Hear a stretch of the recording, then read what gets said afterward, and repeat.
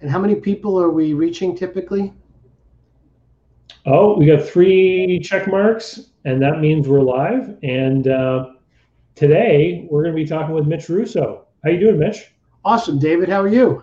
I'm great. Great. Let's start the show. Okay. I'm David C. Barnett, and you're tuned in to Small Business and Deal Making, the broadcast, podcast, YouTube channel where I talk about buying, selling, financing, and managing small and medium-sized businesses while controlling risk. So if you're looking to take control of your future through buying a business one day, or if you already own a business and you're looking to grow or exit, you've come to the right place. I talk about interesting things, I talk to interesting people, and I answer your questions every week right here. So be sure to hit like, be sure to hit subscribe, and let's get to it. Awesome. Mitch, it's great to have you on board. You and I think I was on your podcast maybe 4 or 5 years ago. It's been quite some time. And a lot of things have happened since then. And I wanted to have you on the show because, anytime I have a chance to talk with someone who has been around in the world of business for as long as you have, you've done a lot of stuff, you've seen a lot of things. And I want to get a little bit into your history because you actually had a very successful software business that you exited. Can you start off by giving us a little bit of that background story? Sure. So I was working in the semiconductor industry as a sales rep, and it was very exciting at the time. And I was sort of on the peripheral side of the business, watching as all these great companies were starting up and growing, and I felt like I was part of that because my products, my semiconductors, were embedded in many of the products that they were shipping. But I knew I wanted to be in a technology business. I have wanted to be in one all my life. So I had an idea. I brought it to a close friend, and for conversation purposes, I didn't expect what was about to happen. In fact, we had breakfast together. I told him what my idea was, and we even sketched it out on a little napkin and stuff. I still have the napkin somewhere. And 6 weeks later, sort of like as a surprise, he called me up and said, "Come on over, I want to show you something." And sure enough, on his screen, he literally coded a prototype of what we were talking about. And I said, "Well, we could start a business around this." And he said, "Great, let's do it." No hesitation. He just said yes. And so we both put $5,000 into the bank. Yeah. And that was the beginning of our business. And so what year was this? What time are we talking here? 1985. 1985. I think that I had a Coleco Adam computer at the time. So Right. Do you remember those? Of course. Yeah, I had one too. So what was the software? What was it doing? Well, the whole idea is I wanted to capitalize on the rise of the PC, this whole new paradigm shift away from non-IBM, non-Intel to IBM/Intel PCs. I knew that was going to be huge, and so did Bill Gates. Yeah. Bill knew it better than me, and came out first with products like basic compilers and eventually CP/M, which was, as you know, an operating system he purchased, he did not create. But luckily for us, what ended up happening is we joined the marketplace as the operating system got a little bit more secure and stable. That was called DOS. Mm-hmm. And we had this idea for a pop-up time tracking tool. And that was the core idea of the product. We had a couple of pivots along the way, but eventually what we settled in on was building time and billing software for lawyers and accountants. Okay, so an easy way on the computer for lawyers and accountants just to keep track of whose file they were working on so that the billing could be sorted out later. Because I would imagine in a manual tracking world, if people forgot to make notes along the way, they would end up with time at the end of the week they wouldn't know how to allocate. Exactly. And so what we did is we made the process of keeping track of time easy. We made the process of billing simple, and we brought that all to the front office, to the lawyer's actual workstation, as opposed to it being back office where it used to reside for most of the legal profession. Okay. And so this was 1985, and then you eventually exited from that business. How long were you in it before you had the opportunity to leave? We're in about 9 years total, and we never took investment money. We never took venture capital of any sort. We just basically operated the business out of a checkbook, you might say, with a little bit of a credit line. And there was a point in time when we decided that we had wanted to start considering selling the company. So I started canvassing the market and looking for some buyers. I located two at the same time, created the equivalent of an auction environment, and we were able to select between those two and the best price. Oh, that's awesome. So, how big had the organization grown by that time? Like, how many, at that time, were you selling one-off copies of the software, or was it a licensing arrangement, or how did you do it in those Yeah, days? we were selling packaged software. It was a physical product. We actually built a manufacturing facility. By the time we sold the company, we had already sold to over about 250,000 people. So we Wow. had a lot of customers, a lot of law firms. Law firms kind of adopted our product as a standard. And now, when a law office would open, they would buy a copy of time slips for every station. So, when you exited from that business, that's when you got into the coaching in the field?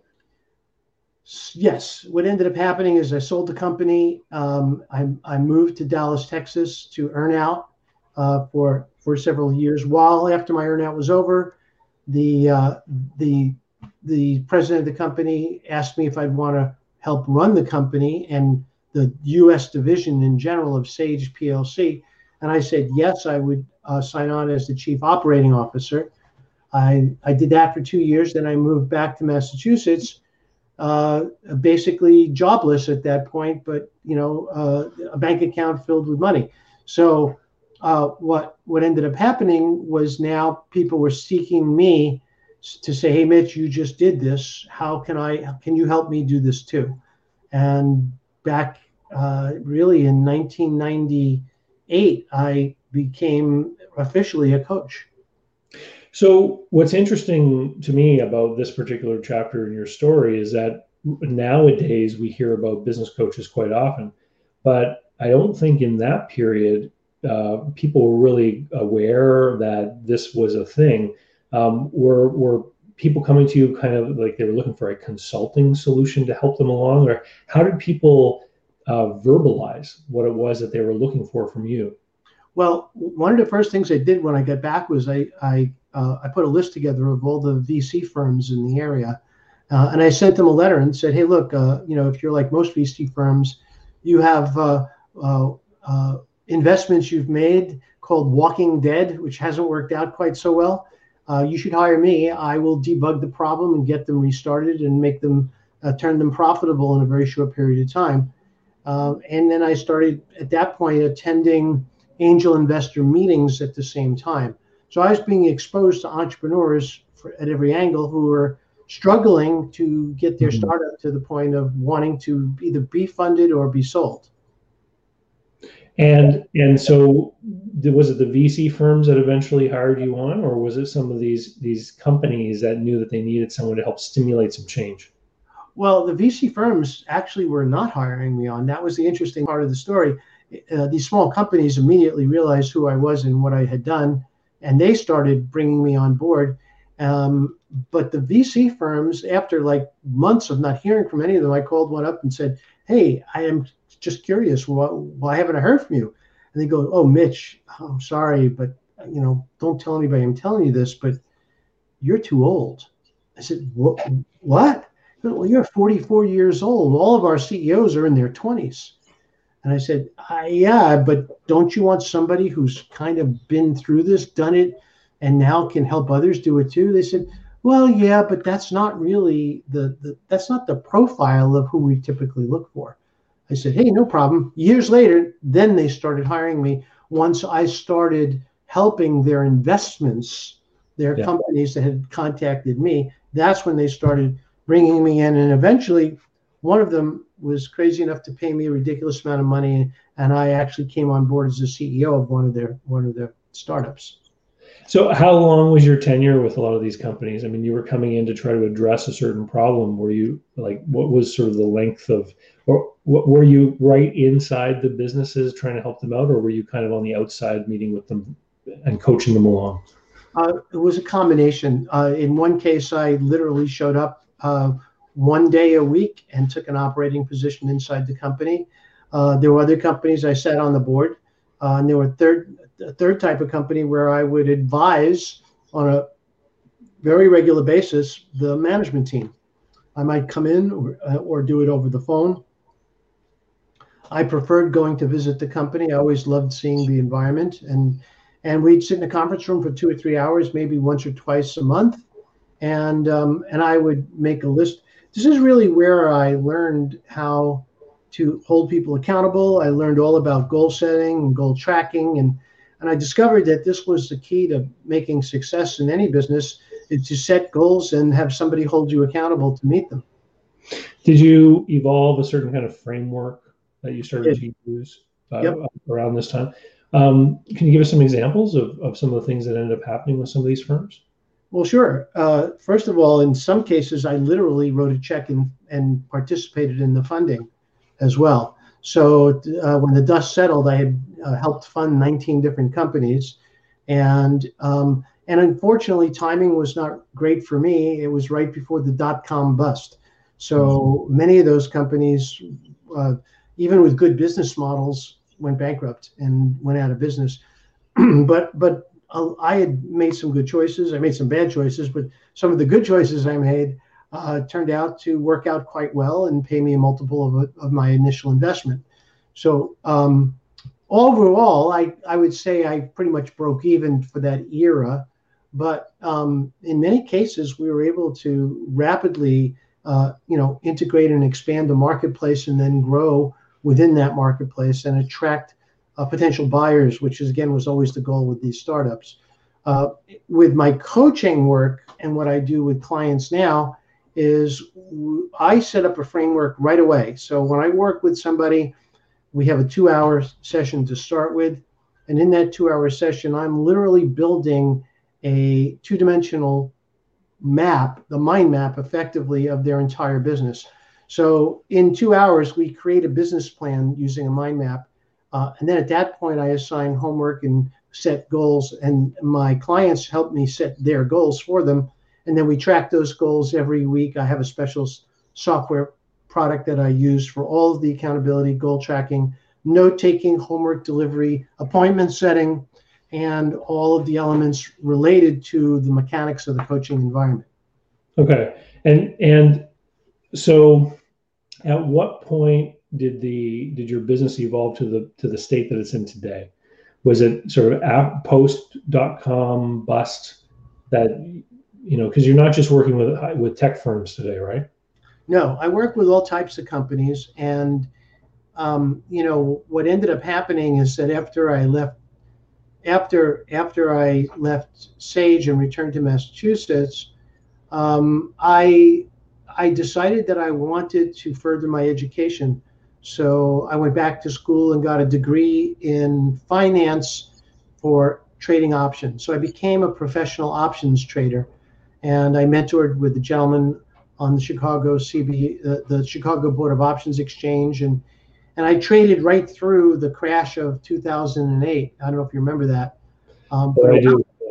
Yeah, a lot of people do. And around that time, my friend Chet and I, which we've been in contact over many years, told me one day, he goes, "Look, I need your help." And I said, "Sure, what do you need, buddy?" And he goes, "Look, I just need some help here." And skipping all the details, I rolled up my sleeves and I got involved and I started helping him. And within 6 months, I was running his company. And then we decided to have a conversation with Tony Robbins. So Chet had been reaching out to Tony for a long time, and finally got a hold of him and created the idea that maybe we could be in business together. And so the three of us met on a Thursday night, and we spent every couple of probably 2 or 3 Thursdays a month trying to figure out how we could be in business together. And over the course of about 4 months, we came up with the concept of Business Breakthroughs International. Mhm. And then we set up an event in Las Vegas. We brought everybody to that event in our world that we could. We brought 500 people into that auditorium. We recorded over 50 hours of content, and that became the basis of our product line for Business Breakthroughs International. So, this is kind of exciting. I mean, everyone knows the Tony Robbins name. I mean, he's quite famous in the whole personal development space and the, walking on the hot coals and all that kind of stuff. So what, you mentioned that you met several times over a couple of months to work on building this thing. When you approach an organization like that with your idea, with your ambition, can you tell us a little bit about how you framed the pitch to be enticing to them? Like, because I'm sure that an organization like that probably gets solicited a lot, from people who have different ideas that would obviously love to leverage their brand in order to try and access those markets. So can you give us a little bit of insight into how you pulled that together? Yeah, I mean, it really started out with understanding Tony and his needs. It turns out that, one of the things that Tony has done over the years is he's created an incredible body of content. But we had content, Chet's content was something that Tony wanted to share with his audience. But the other need that Tony had was he wanted to expand his audience beyond his current ability to do so, or his current means of doing so. And he saw what we had and the rate at which we were, growing and potentially could grow together as a means of furthering his own company's goals as well. So because we understood what Tony wanted, we were able to deliver and position what we had to be as enticing as possible for Tony and his management team. Yeah, it's WIIFM, right? The radio station everyone loves to listen to. That's right. What's in it for me? You always have to. This is something that a sales trainer, told me years ago. Is when you're going to be going in and talking to that prospect, no matter what it is you're talking about, you have to pause for a moment and just try to empathize and think about what might be of interest to them. And if you're not quite sure, you can ask. Like you can ask the right questions that will give you insight into what is important to that prospect to see if what it is that you're offering is going to be able to fit in. So you launched the product with Tony Robbins, and then you're not doing that today anymore, are you? No, I lasted 5 years, and my exit was around the time that Chet passed. Chet Holmes was my partner. He died of leukemia or complications related to leukemia. And it was at that time that I went on my own. At that point, it was 2012. And that's when I wrote my first book, The Invisible Organization. Invisible Organization is one that I mentioned in the email that I sent out to everyone here the other day, because you talk in that book about preparing and evolving organizations for existing in a virtual way. And I thought, wow, that was pretty prescient of you, because here we are, in the post-COVID world where a lot of organizations suddenly had to adapt in the same kind of fashion. How was that book received when it came out? Were people agreeing that this is the way things were going, or were some people kind of doubtful? I think a lot of people were very doubtful. And remember now, this book was released in 2015, and the idea of taking a brick and mortar business and converting it from atoms to electrons to going completely virtual was a little bit of a foreign concept. So my consulting business around that time was really not trying to present the idea of the whole company going virtual, but why don't we take big chunks of the company that are eating up a lot of resources, like your call center, for example, and let's making that virtual so that we can shed an entire building with all of the expenses related to that building, yet still get the same results, and in many cases better results, by sending all those people to work from home. It's interesting that you say that, because here where I live, I mean, this is a big industry. Call center, at first it was brick and mortar call centers from big companies in other parts of the world. And then it has evolved to the virtual call centers where you'll have companies will have an office and they'll have like a training room, a little bit of administrative, space for administrators and stuff. But the majority of the people who are, answering inquiries from customers and everything, they're working from their homes, and sort of greatly reducing the footprint and cost for administering and managing that kind of thing. So and I see we got some questions that are popping up in the chat, which is great because we're going to be getting to those as we move along here. And I want to thank everyone who's watching and who makes a comment, and thank everyone who's listening to the recording too for having decided to listen in. So Mitch, one of the things I wanted to talk about here today was innovation and iteration, because obviously with your history and background that we just covered, you've done a lot of different things, and you've been in a lot of these different organizations where you've had to make changes in order for these firms to survive and to thrive, etc. One of the things that you and I were talking about when we met a few weeks ago to talk about tonight is we talked about how in your coaching business you started to notice, just like you're talking about call centers being more efficient if people can work from home, you started to notice that you wanted to make things more efficient, where you saw that you were wasting a lot of time. You want to recount that little story for everyone here listening? Because I thought it was an interesting insight that you had, and that you could see a solution for it. Right. Well, so I want to start out by saying that I had I love being a coach. I love helping people. I love taking on assignments and solving problems. And so really what I was trying to do was maximize what I would call my cognitive time during the day. But what was happening was that I was spending about a half an hour on admin between sessions. So I couldn't really roll from session to session because I needed to stop and collect all the information I had spread out all over 2 enormous screens here, and then consolidate that into an email, and then get all that over to the client. And then before I speak to them again, I had to open up all those apps and search for their email and review what we did last week. So I said to myself, this is ridiculous. There's got to be coaching software that does this for me. And that's when I went down the rabbit hole and started looking for coaching software.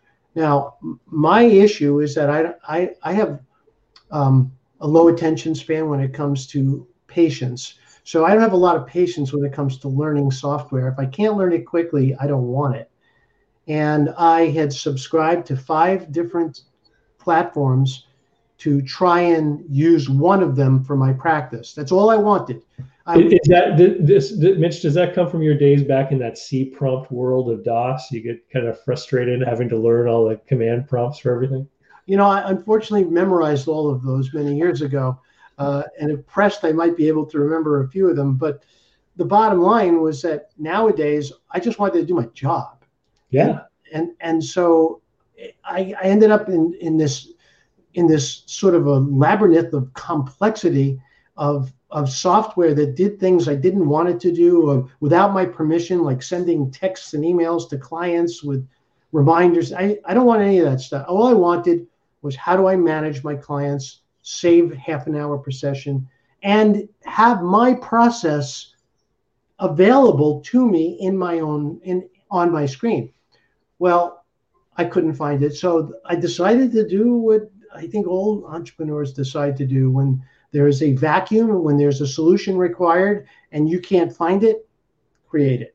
And so 18 months ago, I set out to create a software platform for coaches with 2 core objectives. Number 1, unlimited everything, inexpensive. And objective number 2 was simple to use, learning curve 10 minutes or less. And so I created Clientfolio. It costs $19.97 a month to use. And you will learn it in 10 minutes or less. It's all on one screen. So I've never done a software startup. So for 18 months, can you give a little bit, for those of us that are familiar with the world of software, so what happens over those 18 months? Obviously, you begin by sketching out an architecture of what you want it to look like, and then you have to have developers actually work on building the parts. Like, can you describe that process and the timeline? Yes. So, and again, this is something that's familiar to me. So it's something I've done over and over again. I've done it with clients, for my own companies, for my own projects. So here's how I started. I basically sat down with a word processor and wrote up the idea of the problem I was trying to solve. And then from there, I created a list of what I would call a feature set, if you will, without a lot of granularity, but just a basic feature set. And I decided up front that because of my struggle with these other products, that it had to be so simple to use that it should, if possible, reside all inside of one browser window, one screen. And then from there, low cost was easy because I knew that there were a lot of people who didn't, who were just starting out and who needed great software but couldn't afford the $197 or in some cases $397 a month for these products.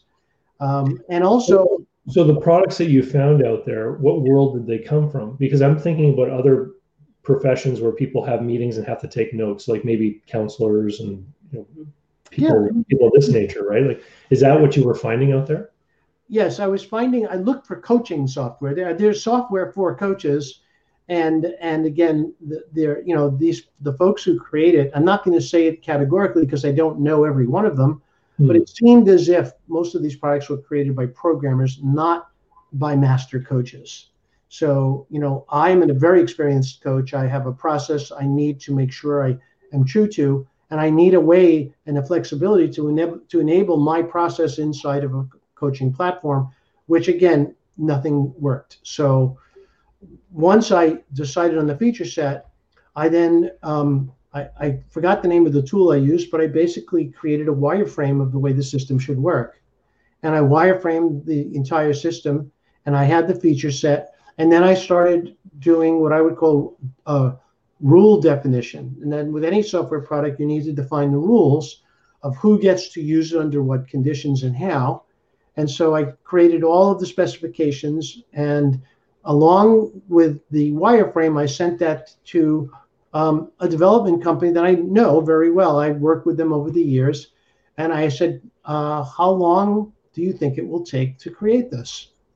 And the guy come back to me and said, it'll take about 3 months. So I said, oh, you mean a year? And he goes, no, it won't take a year. I said, oh, yes, it will. And he said, no, maybe 5 months. I said, okay, that's great. I get it. I'm budgeting a year. So it actually took more like 18 months. But that included the testing part, which I didn't ask them to do. So we were able to get the product pretty much done in about a year and functional, but very, very, very buggy. And so we brought in another testing company, which I had screened through Upwork, and they came in and they did all of the beta testing, if you will. And then I brought in a team of friends, family members, people who I could trust to test it out and give me feedback. And through that, we made modifications to the way the system operated, made it even easier to use, added features that I had forgotten about or missed. And finally, in March of this year, we did a soft launch of the product. Now it's in its, we just released the second version of it last week, and it's doing great. I find it very interesting to hear you describe this process, because anyone else who I've really spoken to about developing this kind of product, they've been those developer IT programmer types, right? Yeah. And so the sort of time and expense of what goes into building it, they kind of discount because they just put all of their own time into it, right? Right. Whereas in this case, you were sort of creating a framework of what you wanted. You were guiding it, and I'm sure that you were, like, every month that ticked by, you needed to pay them for the work that they were doing, correct? Every week, yeah. Mm-hmm. Yeah. So getting into this, I mean, you jokingly said, "Oh, it'll take a year," when they told you 3 months. You obviously had to be prepared for this investment. Did you really did it end up being the type of investment you thought when you started? Well, the real answer is no. And I would bet nobody, it always costs more than most people think. Right. But I knew that I had an idea of the scope of what the investment would be, even on the outside. And I was right in my own estimates. I pretty much got to kind of where I expected to be. So my desire at that point was to go forward anyway and make this work. Okay. And so the reason why I bring that up is that you had set one of your initial goals to be a certain price point that you wanted to be able to offer it at. And did you at any point when the investment started to grow larger and larger ever question that concept of what you wanted the price point to be? They weren't related. The price point of the product was designed to meet the goals of the original spec, not related at all to what my expense would be. I didn't care what my expense would be. I already knew what it was going to be, more or less. So my goal, what was feasible and affordable in the minds of those other coaches? I was trying to make this as easy a decision as anybody could in order to use the product. So I don't know a coach out there who can't afford the equivalent of if you buy a year in advance, you get 2 months free. So I can't imagine anyone who can't afford $16.66 a month to pay for their entire administrative coaching platform. Now, to be clear, as I said earlier, I focused only on what coaches need. I did not build a course creation platform. There's no way I would even attempt that. I did not build a financial management system. Again, there's plenty of those out there, and I don't want to interfere with what people already have. I built what coaches need to coach, to keep clients productive and to increase the results they get with their clients. That I accomplished to do that for $20 a month. And so the fact that this kind of thing didn't exist yet, and you already said what you thought about the other solutions that were available out there.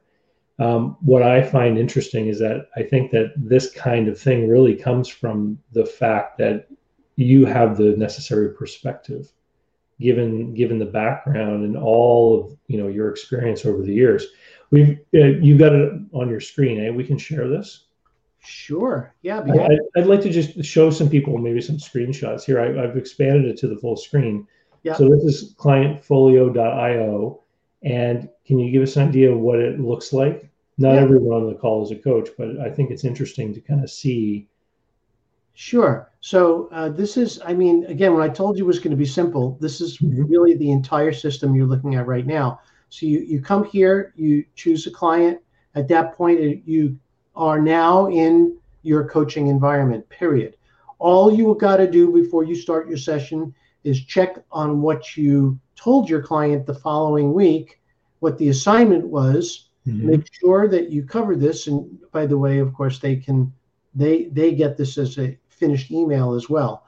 So now I start my session. I'm taking notes. I'm asking my accountability questions. I then literally type in my homework, assign it. I put in any people else I want to copy, which means we can now coach teams as well as individuals. I put in a recording from a Zoom link, and I then decide what I want to send, notes, client report, and I'm pretty much ready to go. Now, some of the nuances that make this special are the fact that you have a library of accountability questions that I have used over the years to help my own clients. And you as a coach can create as many categories for questions as you like. And you can switch the questions out session by session, even in the middle of a session while you're coaching a client as well. So if you decide that you're dealing with a gratitude issue, you want to make sure somebody is being grateful, and you all you got to do is select that question, and it automatically changes the questions in your coaching screen. The other thing I mentioned earlier, if you remember, David, is I mentioned goal setting. Well, we work with stats, as we call them, and stats are the equivalent of goals, and you get to define whatever goal you want every single new client that you have. So every client can have a different set of goals or stats. And then every week you just ask them, okay, well, how many calories did you consume this week? Or how many new customers did you have? Or what was your profit this week? And at the end, they stack up here on the right. All you got to do is click here, and you can see the entire history of all the work you've done with that client over time. Wow. Now, when you send that client a homework, what I call the homework report, it looks like this. Now, this is pretty impressive. If you're a coach and you are sending homework that looks like this, your clients are going to be impressed, because everything you talked about, here's your homework, all your assignments, all your notes, all your accountability questions and answers, all of your stats, your recording from your last session, your next meeting date, and any attachments you might have. So that's why Clientfolio is the solution that I could not find anywhere else. It's, yeah, I mean, this is impressive. I mean, it's almost like, I mean, I've created processes before for myself where I've just created like a paper form, with different boxes and things where I have checked things off and make sure that certain things are done. But this is like dynamic, it's personalized to each client. It, can be adapted by each individual kind of coach and what their coaching business is. And I love the fact that you can link in the recordings from the Zoom calls. And I get it. I get how this would help keep you organized. How many people do you have on it so far? Well, it's, let's just say under 100 for now, but it's growing. It's growing every single week. We get more and more subscribers.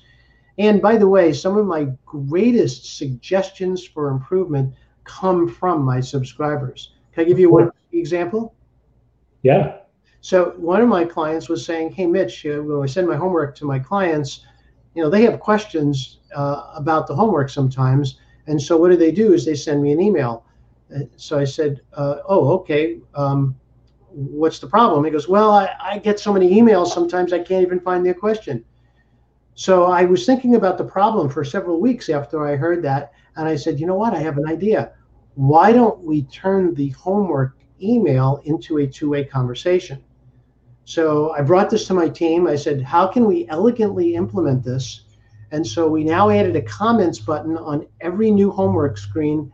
And now anybody can click on the comments button inside their homework and automatically append their homework and their history with the client's question. And then the coach, as soon as they see it in Clientfolio, can answer it right inside the platform, never leave the screen. And all of that history is maintained with the client records as well. It's, it's about having all that stuff easily accessible in one place, I guess, is the real sort of advantage that you're looking for. And I can totally understand how, prior to a meeting, you open all that up. It's very easy for you to catch up and to get your recollection in order as to what happened in the last meeting.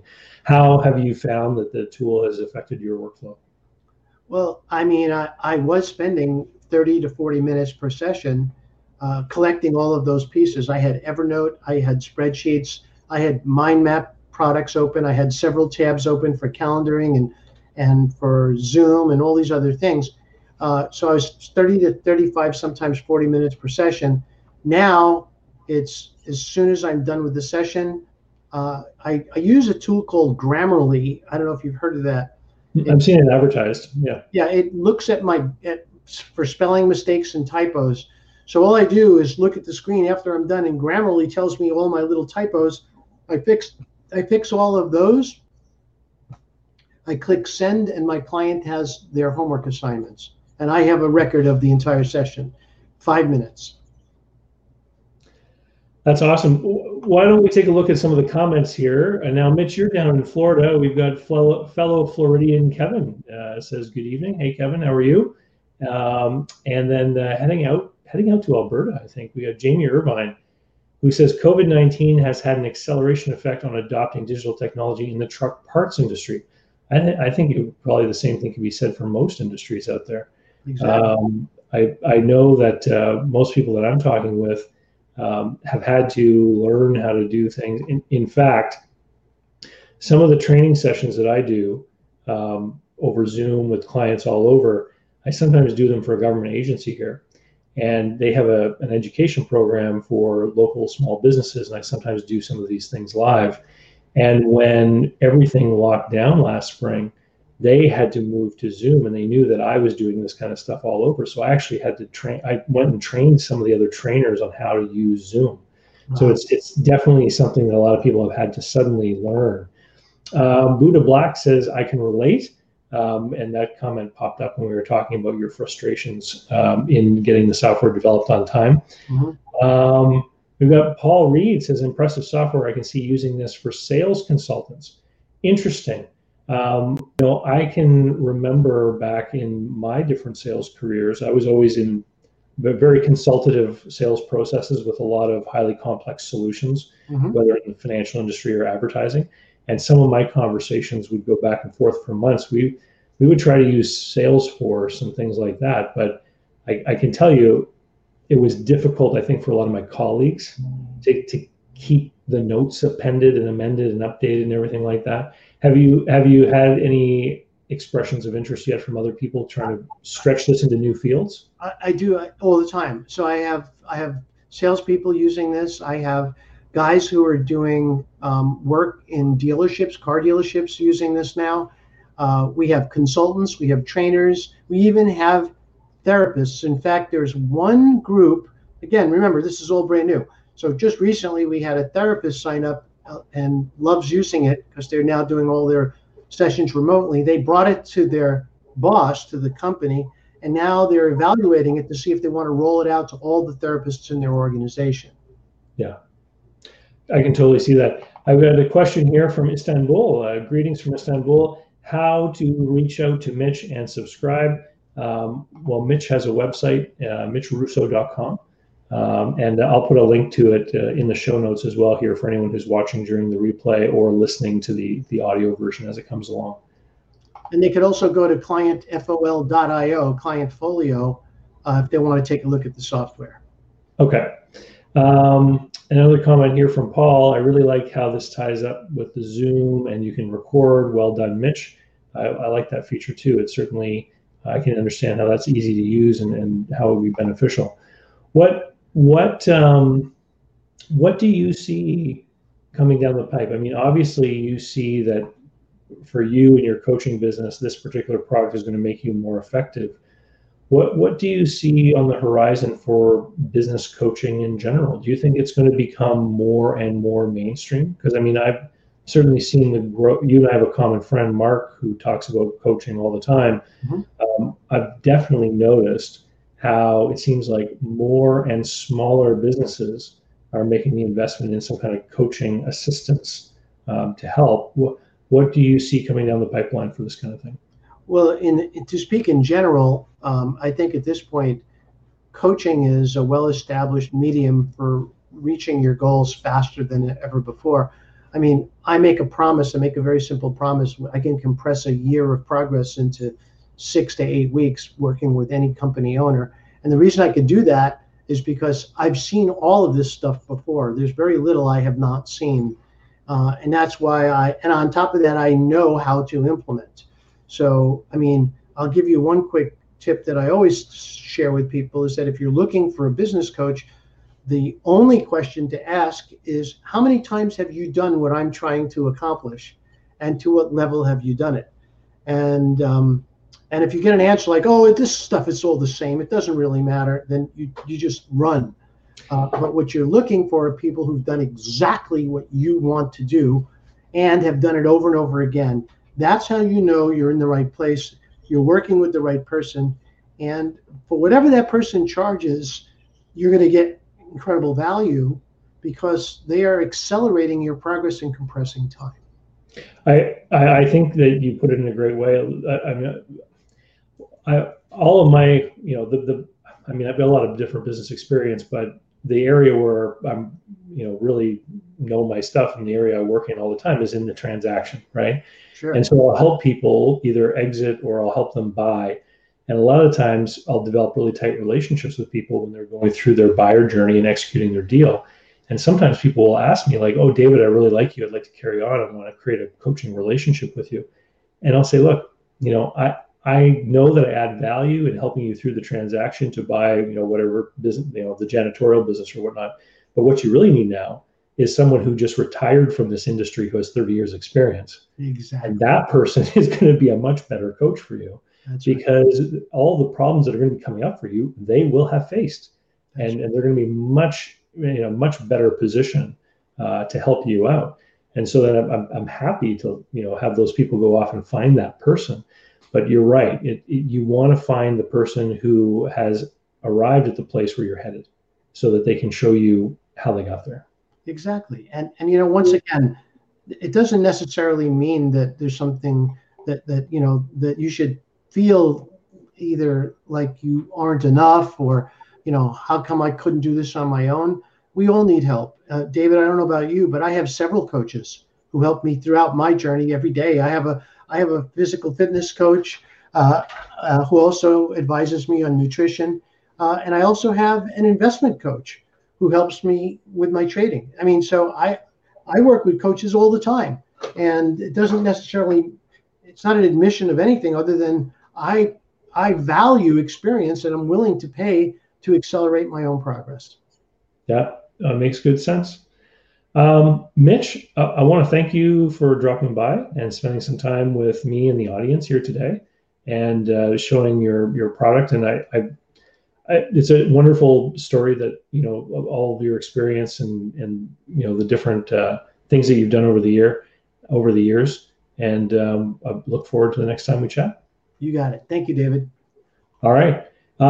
So everyone, listen, thank you for dropping by. For people listening to the recording afterwards, it's great to have you come in.